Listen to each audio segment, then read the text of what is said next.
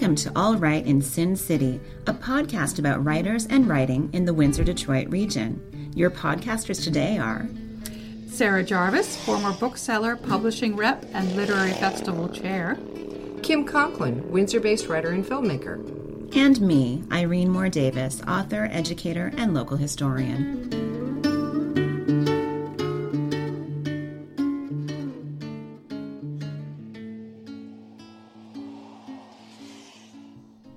This recording takes place at Gertrude's Writing Room, thanks to poet and proprietor Vanessa Shields for making the space available. So our featured guest today is Veronique Mandel. Veronique has had a long and celebrated career, having won many local, provincial, national, and international awards for her work in both radio and print journalism, including but not limited to Ontario Journalist of the Year, Windsor Woman of the Year, and the Queen's Jubilee Medal. She currently coordinates and teaches full-time in the journalism and media convergence programs at St. Clair College in Windsor. And she is the host of the show Scribes and Songsters on Your TV.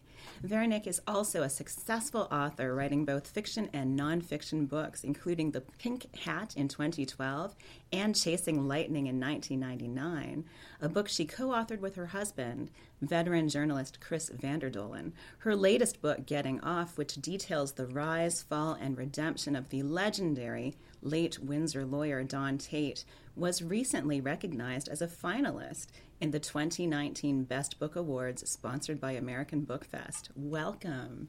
Thank you so much. I'm delighted to be here. Between your professional role at St. Clair College, hosting your own show, and your extensive volunteerism in the community, how do you carve out time to do your writing? I think if I had a really sensible answer for that, I could make a fortune. What I find is I do a lot of writing in my head. So for instance, or in my head when I'm doing stuff, but not when I have to concentrate on a lot of stuff.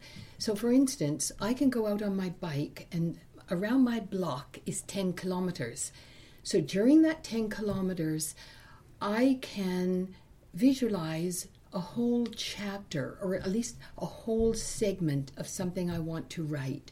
And as long as when I come back, I sit down, I can spend 3 hours and almost write word for word what I had in my head.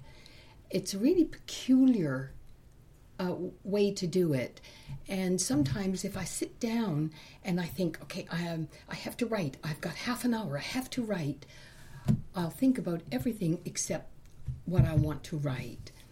And then other times, if I'm rarely in a bad mood, but if I get in a bad mood and I go and sit down, I find I can write. But if I'm in a really sort of great, everything's right with the world and Pollyanna mood, I want to do other stuff. So being active and sort of being a little bit down are sort of those two occasions when I find that I can really knock it out. And I write poetry better when I'm not in the best mood. So I don't know, I think I'm a bit weird. I don't think so. I think that's fairly common for some people, is that, sort of negative feelings put you in the headspace to write, Maybe it makes you focus up better. I don't know. But I think that's relatively common, that if you're down or you're a little bit angry, that's a really good time to just write it out, Yeah. So, and maybe that when I ride my bike, and as I said, it's when I'm going around my block, and my block is in the county, and there's just nature, just me, and often I don't encounter one car, one other person, and so your head can go somewhere and I don't need to pay attention. So occasionally when that's happened and a car all of a sudden honks, I nearly go over my bike, but because it becomes so concentrated. And one time after my mom died, and I was really struggling. And it was several years after she had died, and I was still really struggling. And I couldn't figure out how I was ever going to get past this deep-seated grief. And so I went out on my bike, and I had Mom on my mind all night, and I was really so down. And I said, oh God, I've got to find a way to put her somewhere in my heart where I'm not dying of grief. And as I'm pedaling, I began to think of my mom's life and the kind of pioneer life she had to live in this tiny little village in Newfoundland. And I began to write the story of her life. And by the time I came back, I probably had 40% of it written in my head. So I went upstairs and I sat down, and I think it was the most prolific I have ever been. But the unfortunate thing is, that's all I've written. So it helped me deal with the grief, and I keep thinking I've got to get back to it, because she really did have quite an extraordinary life. Very cool. Well, writing for journalism and writing a book like Getting Off require the use of different mental muscles. How do the two processes work for you? How do they differ, and how do they work together? There are two things about that. One is that it works really well, and the other is that it's a tremendous challenge, because writing as a journalist means that you don't waste words. You have, the editing process in journalism is so rigorous, and if you have space for 15 words, you're not doing 16. And so I always, and I say this to my students, which is something that I pay attention to myself, it's writing cleverly. It's not just shortening words or taking words out. It's rewriting so that the sentence is really good. So in that regard, I find that I can write very economically but put everything in. On the other side, poetry has helped me in being able to take that other type of writing, the getting away from those short declarative sentences that we use in broadcasting and that type of writing, to being able to write sort of that descriptive narrative and making sure that you create that full-bodied story and creating full-bodied sentences.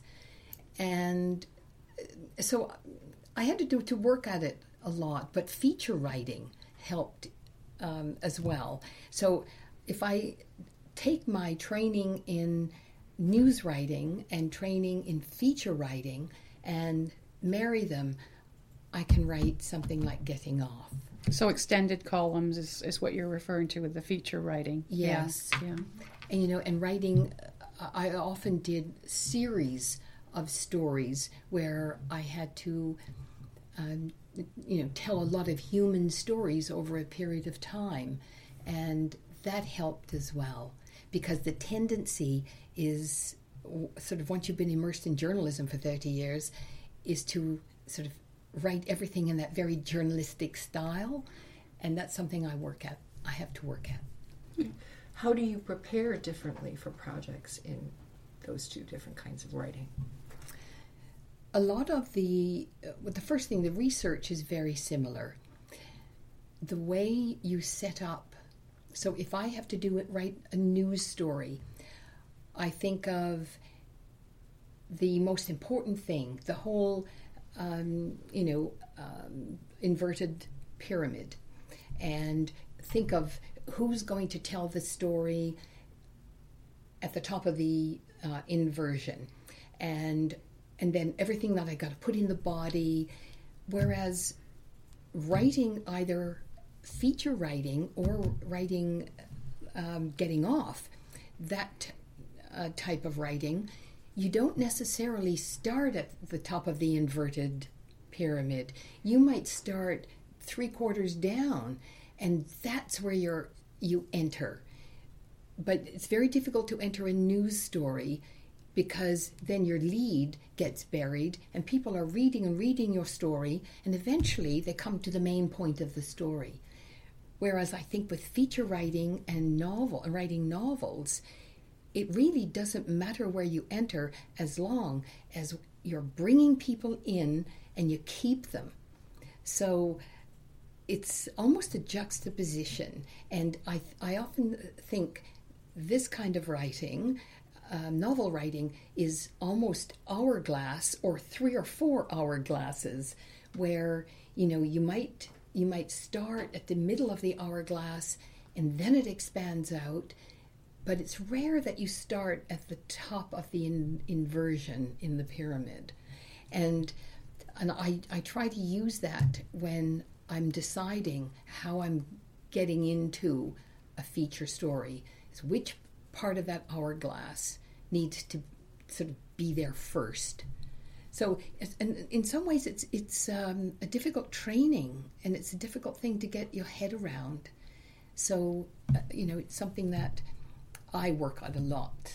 And I read other people's wonderful work. So this biography that you've written has a really clever title. Getting Off can refer to Don Tate's passion for getting his legal clients acquitted, but it can also refer to his getting off on his various addictions and high-risk behaviors and challenges and so on. At what point in the writing process did you decide on that title, and how easy or difficult was it to choose? It was brutal. Titles are hard. I had 34 titles for this book, and I ran them all by Don, and this one was number 31. And so I read this one, and then I went on to the other two. Don says, go back to the third, the one just before. So I read the second last one. He says, no, that's not the one. And then I read Getting Off, and he said, that's it. And he said, do you have anything else to go with it? I said, well, I actually said A Criminal Lawyer's Road to Redemption. I said, actually, that's one of the titles, A Criminal Lawyer's Road to Redemption. And he said, well, that alone is pretty boring, isn't it? And then I ran it by my husband, and so he said, didn't I think of that one? And I said, no, you didn't. Because we had brainstormed a lot of titles. And so Don thought that for him, it epitomized everything that was in his life. And he said, I can't imagine another title that would actually be more demonstrative of my life. He said, my whole life is about getting off on and he said the very thing, getting my clients off. And he said, getting off on, having wealth and spending and drugs and alcohol and women. And he said, if there are 2 words that describe me, it's probably getting off. So the innuendo was not lost on him either, clearly. And that's wonderful, the trust that you have and the rapport that you obviously have, which leads us to it's sort of your biography is very detailed with his highs and lows in his life, and his spiritual awakening and his search for redemption and new purpose. So this trust built up, and obviously it came right to the point of the title. Was there an aha moment when you knew that you had sort of gained Don's trust to go forward with all of this information? In the book, I detailed that process. Once the editors in all of the newsrooms began saying to all of us, find Don Tate. I mean, I really did not like Don Tate, and the day that my editor forced me, browbeat me into going over to interview him, this was when, after the incident with his girlfriend up on Lake Huron, And everybody was saying Don Tate's off the wagon, and Don was protesting he wasn't. So he called the editor and said, look, I want to set the record straight. I'm not off the wagon, and blah, blah, blah. And I was the only person left in the newsroom. And so the editor said to me, could you go over? And I said, no. And he said, well, I really need someone to go. And I said, that wouldn't be me. I'm the health reporter, and right now I'm working on 4 stories that you want over the next 5 days. So, no, that's not me. And anyway, in the end, I didn't want to aggravate him enough to fire me, so I thought I'd better go. So I went over to interview Don already with a mindset that, this jerk is sort of eating into the time I need to be doing my own job. And so I go in, and he's showing me around, and he wanted to show me every nook and cranny of his house, and because he was very proud of it, And anyway, we get to his office and in the house, and we're sitting down, and so I'm asking him questions and taking notes, and then at one point I asked him a question, and he didn't answer. So I looked up. He said, you don't like me very much, do you? I said, I have no feelings for you one way or the other. I said, I was sent over here. I said, no, I was forced to come over here to interview you. So I said, that's what I'm doing. Now, asked him the question. And that was the end of it. And I thought, that's the last time I'm probably ever going to lay eyes on Don Tate. And there was another incident when I was at CBC where I was forced to have to do something that involved Don Tate that really aggravated me. So I didn't have a good track record mentally. And then about a month or 2 later, I was walking downtown, and I saw this guy, and it looked like Don Tate, but he looked really awful. And he did not want to sort of, I was trying to get a look at him, but he was not having it. And I thought, oh, well, whatever. And it was, so then when the editors put out, when he disappeared and all that was going on, for some ungodly reason, I still often try to figure out why it was that I had that feeling, I'm going to find Don Tate.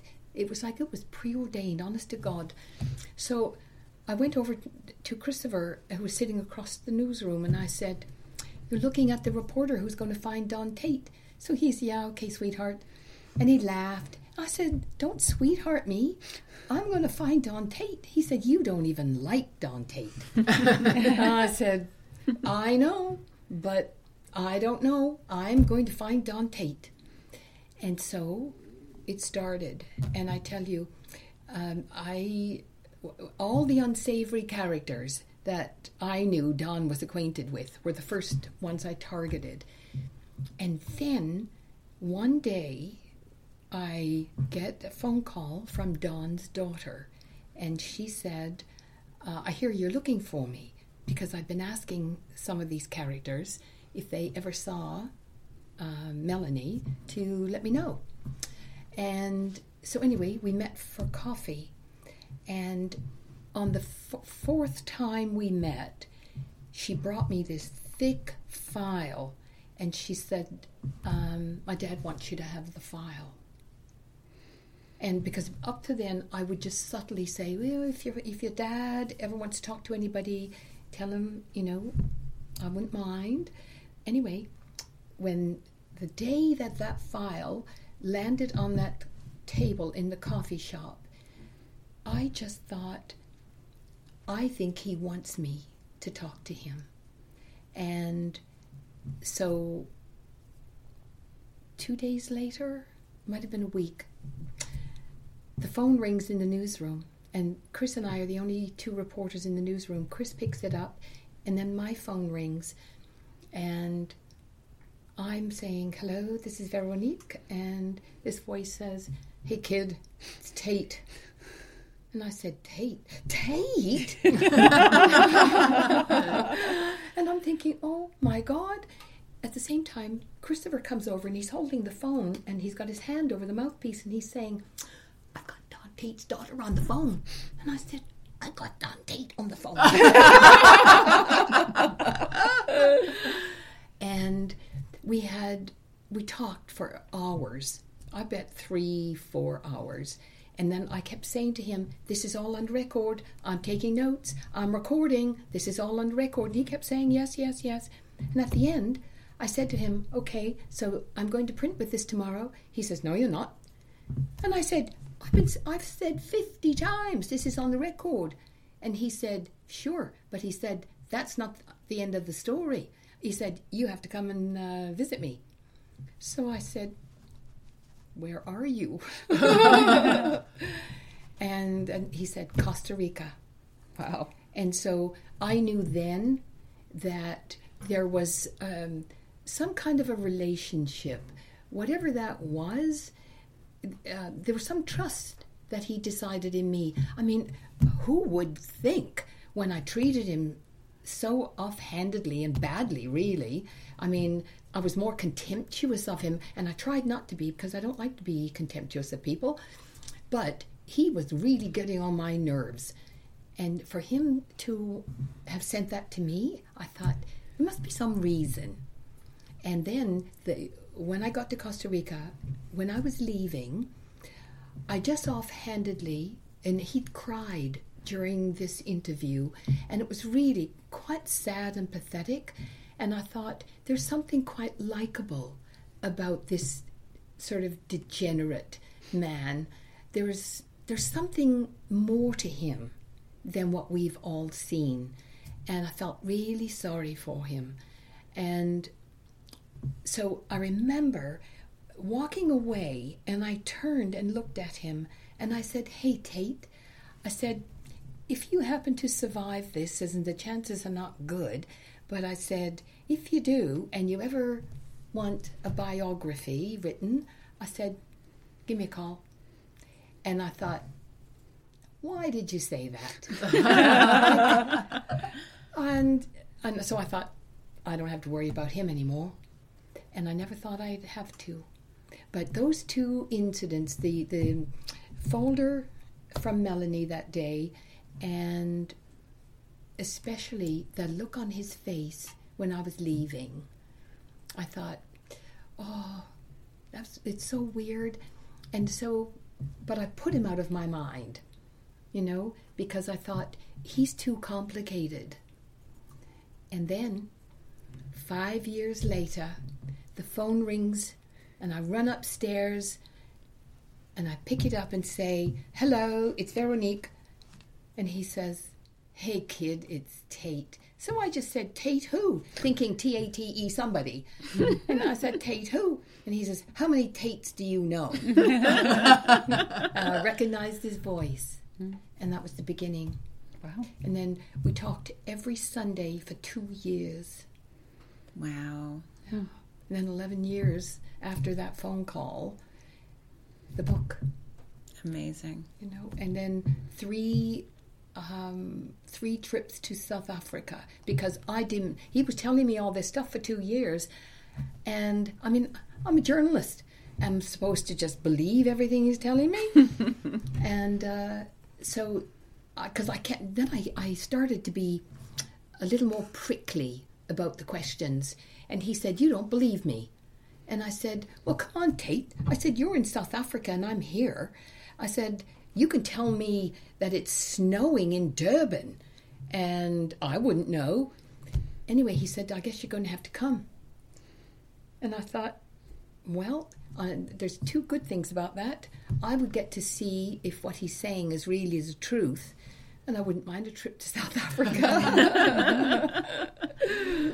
Extraordinary courage on your part to go into that initial interview all by yourself. This, fellow with such a reputation, and then to sort of abandon yourself in the middle of Costa Rica and South Africa. That I often think about that now.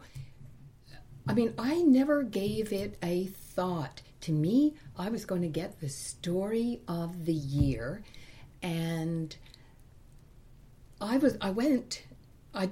didn't send a photographer with me. They always send photogs if you're going out of town, and they didn't even do that. I had to negotiate with a guy in Costa Rica who didn't speak a word of English, and I spoke about 9 words of Spanish. And I still, didn't sort of think. And it was only when I was on the plane coming back that I thought, I'm certifiable. I am truly certifiable. Like, who in their right mind does this? And I thought, well, it's done. And even Marty Beneteau, even years later, he used to say to me, I still can't believe we did that we sent you off there by yourself. And who knew what I was going to find? Because, Don Tate was pretty volatile, and you never knew what was coming. And, but, do you ever sort of think sometimes you're just destined to do stuff? And even though it almost gets out of your control. And I almost felt like there was a train that I was on with Don Tate, and that whole trajectory was taking me somewhere. And I used to say to Christopher sometimes, when if 6 or 7 months would go by, or maybe 3 or 4, and I wouldn't write a word, and I used to think, maybe this is just going to die a death. And Christopher used to say, are you afraid? Like, what is it? And I said, I don't know. I feel like I'm being pulled along, and I want to stop it. And then Tate would call, and he was quite remarkable in that way. And he would say to me, if you don't want to do this, he said, there's no hard feelings on my side. He said, if it's not meant to be, it won't happen. But he said, I get the feeling that you have moments when you think you just want to stop. And I thought, this is too weird. So I would get going again. And I had 3 big glottal stops like that. And then, but the last 7 months, it was as though the train picked up speed. And his getting cancer, those last 7 months, where he suffered physically almost more than anyone I've ever witnessed over a long period of time. And not once did he ever say to me that he felt bad, that, that he was hurting. I could hear. We talked at least twice a month on a Sunday, and I could hear the terrible pain in his throat. And I'd say to him, how's your throat? Oh, he said, about as good as it can be. And so one day he said to me, how are you feeling? And I said, well, listen, I've got a sore throat, and I've, got sinus infection, and I'm going on and on. And I suddenly stopped. And I said, okay, what's wrong with you? I said, I'm not nearly suffering an iota close to you. And I've been complaining for the last 10 minutes, and you tell me that your throat's as good as it can be. And then every time I said that, he would say, don't forget, I brought this on myself. And he would never say that he was hurting. So there were many extraordinary moments like that that made me realize that there was so much more to Don and his spiritual awakening. It was a lot of BS at the beginning, I believe, but it really did grow into a true spiritual enlightenment, and he became one of the most spiritual people I've ever talked to. And he did help me when I ran into a physical problem and I was dying, and all the conversations that I'd had with him about death and dying, it really helped me.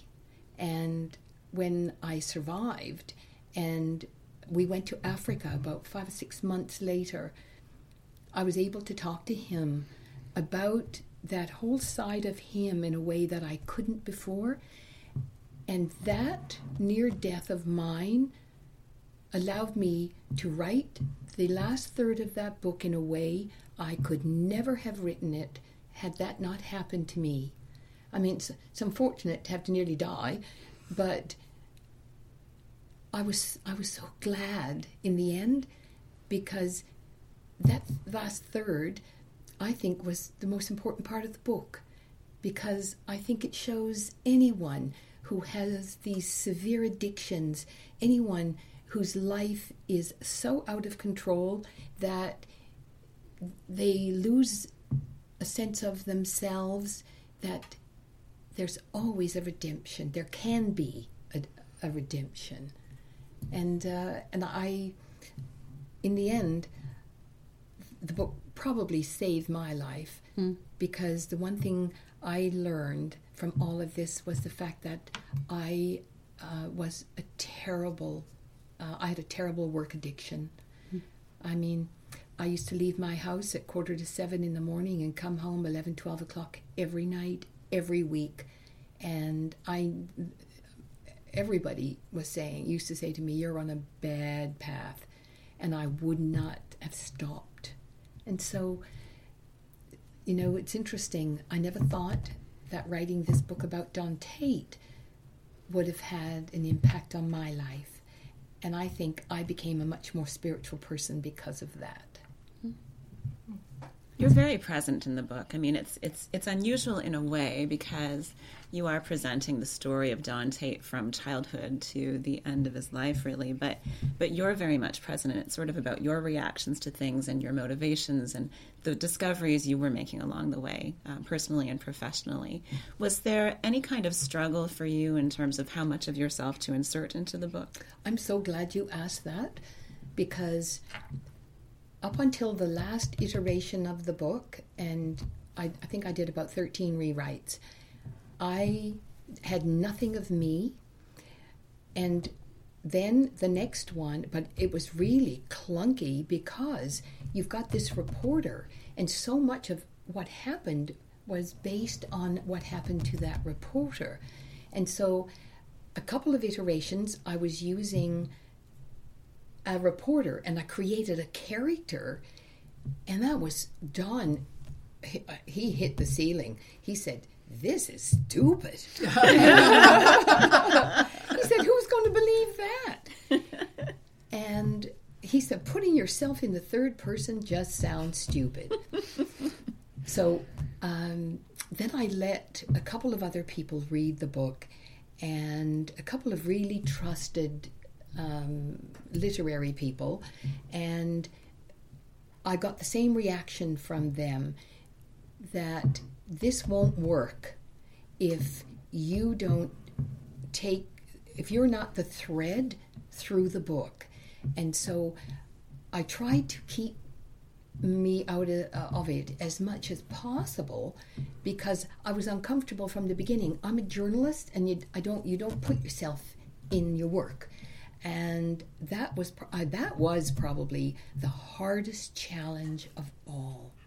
And I took out probably 50% of what was originally in there. And I thought, what would take the story, sort of show how what happened to this reporter allowed this book to actually happen. And if I had not gone to Costa Rica, I don't know where this story would have gone. And because I was the only one who knew what happened in Costa Rica, and what happened there was the foundation of the book. So it was really difficult, and I'm still uncomfortable with it in some ways, but now the last iteration was also based on one of the people who reviewed it, who said, "It's important for us to know if this had any effect on you. Did this matter to you?" And so that's why I had to say that, yes, this did have a profound effect on me in a way I never dreamed. For our listeners, could you just give us a really short synopsis of what happened in Costa Rica that was the foundation? It was the first time that I believe anyone actually saw Don Tate as the real person. He was so far gone in his alcoholism that he had friends in Costa Rica he would never have given the time of day when he was Don Tate, the criminal lawyer. And I saw that boy when he was 16 years old, and I thought, there is an extraordinary human inside this big bloated body, and this bravado had changed. It was now, he was complimenting these friends who came from very meager backgrounds, and he was always a kind man, but there was always something in it for Don. But this time, there was nothing in it. I mean, he just was a derelict gringo. And if I had not seen that man, I would never have written a story about Don Tate the way we all knew him, because I had no interest in him whatsoever.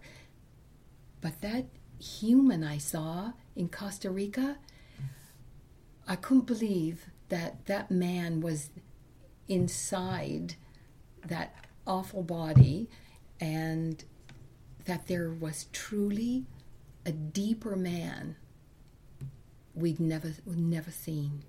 So that made a big difference. Okay, all right. So Tate passed away in 2019. You were able to publish the book while he was still living. Why was it so important to you to finish that in his lifetime? What did you want him to see? The thing that occupied the latter part of Don's life was a true commitment and desire to help people. And I mean, he made no money. I can tell you, if anybody thinks that Don Tate had money living in Africa, they better dispel it, because he had very little. Don Tate did not go out for dinners. Well, he couldn't eat anyway, but I mean, he did nothing. The only thing he did was watch television and counsel people, and no matter how ill he was, he went to the Cedars for his counseling sessions. And he kept saying to me, I don't mind if you don't do it. I don't care if, it never gets written, but if you think you still want to do it, could you do it while I'm still alive? Because he said, if there are people who read it and they want to come to Cedars, he said, that would be really, really important. And people did. Wow. People came from all over the world. And so because he'd asked, I thought, I have to get my rear end in gear. And that's why the last 7 months I really, really pushed and focused solely on getting this out, because he used to tell me all the time, you have to prepare yourself. I'm nearing the end of my life. And I used to say to him, come on, Tate, you got to hang on. I don't want to publish the book before you're dead. And he said, you don't realize, he said, that my time is limited. He said, what I've done to myself means that I'm not going to be around for a long time. And so I said, I made a promise, and I kept it. That is the mother of all deadlines. That's amazing. So, Veronique, what is your next project? I have 3. The Chief Nursing Officer of Ontario has asked me to write the story of what happened to me my near death for a couple of reasons.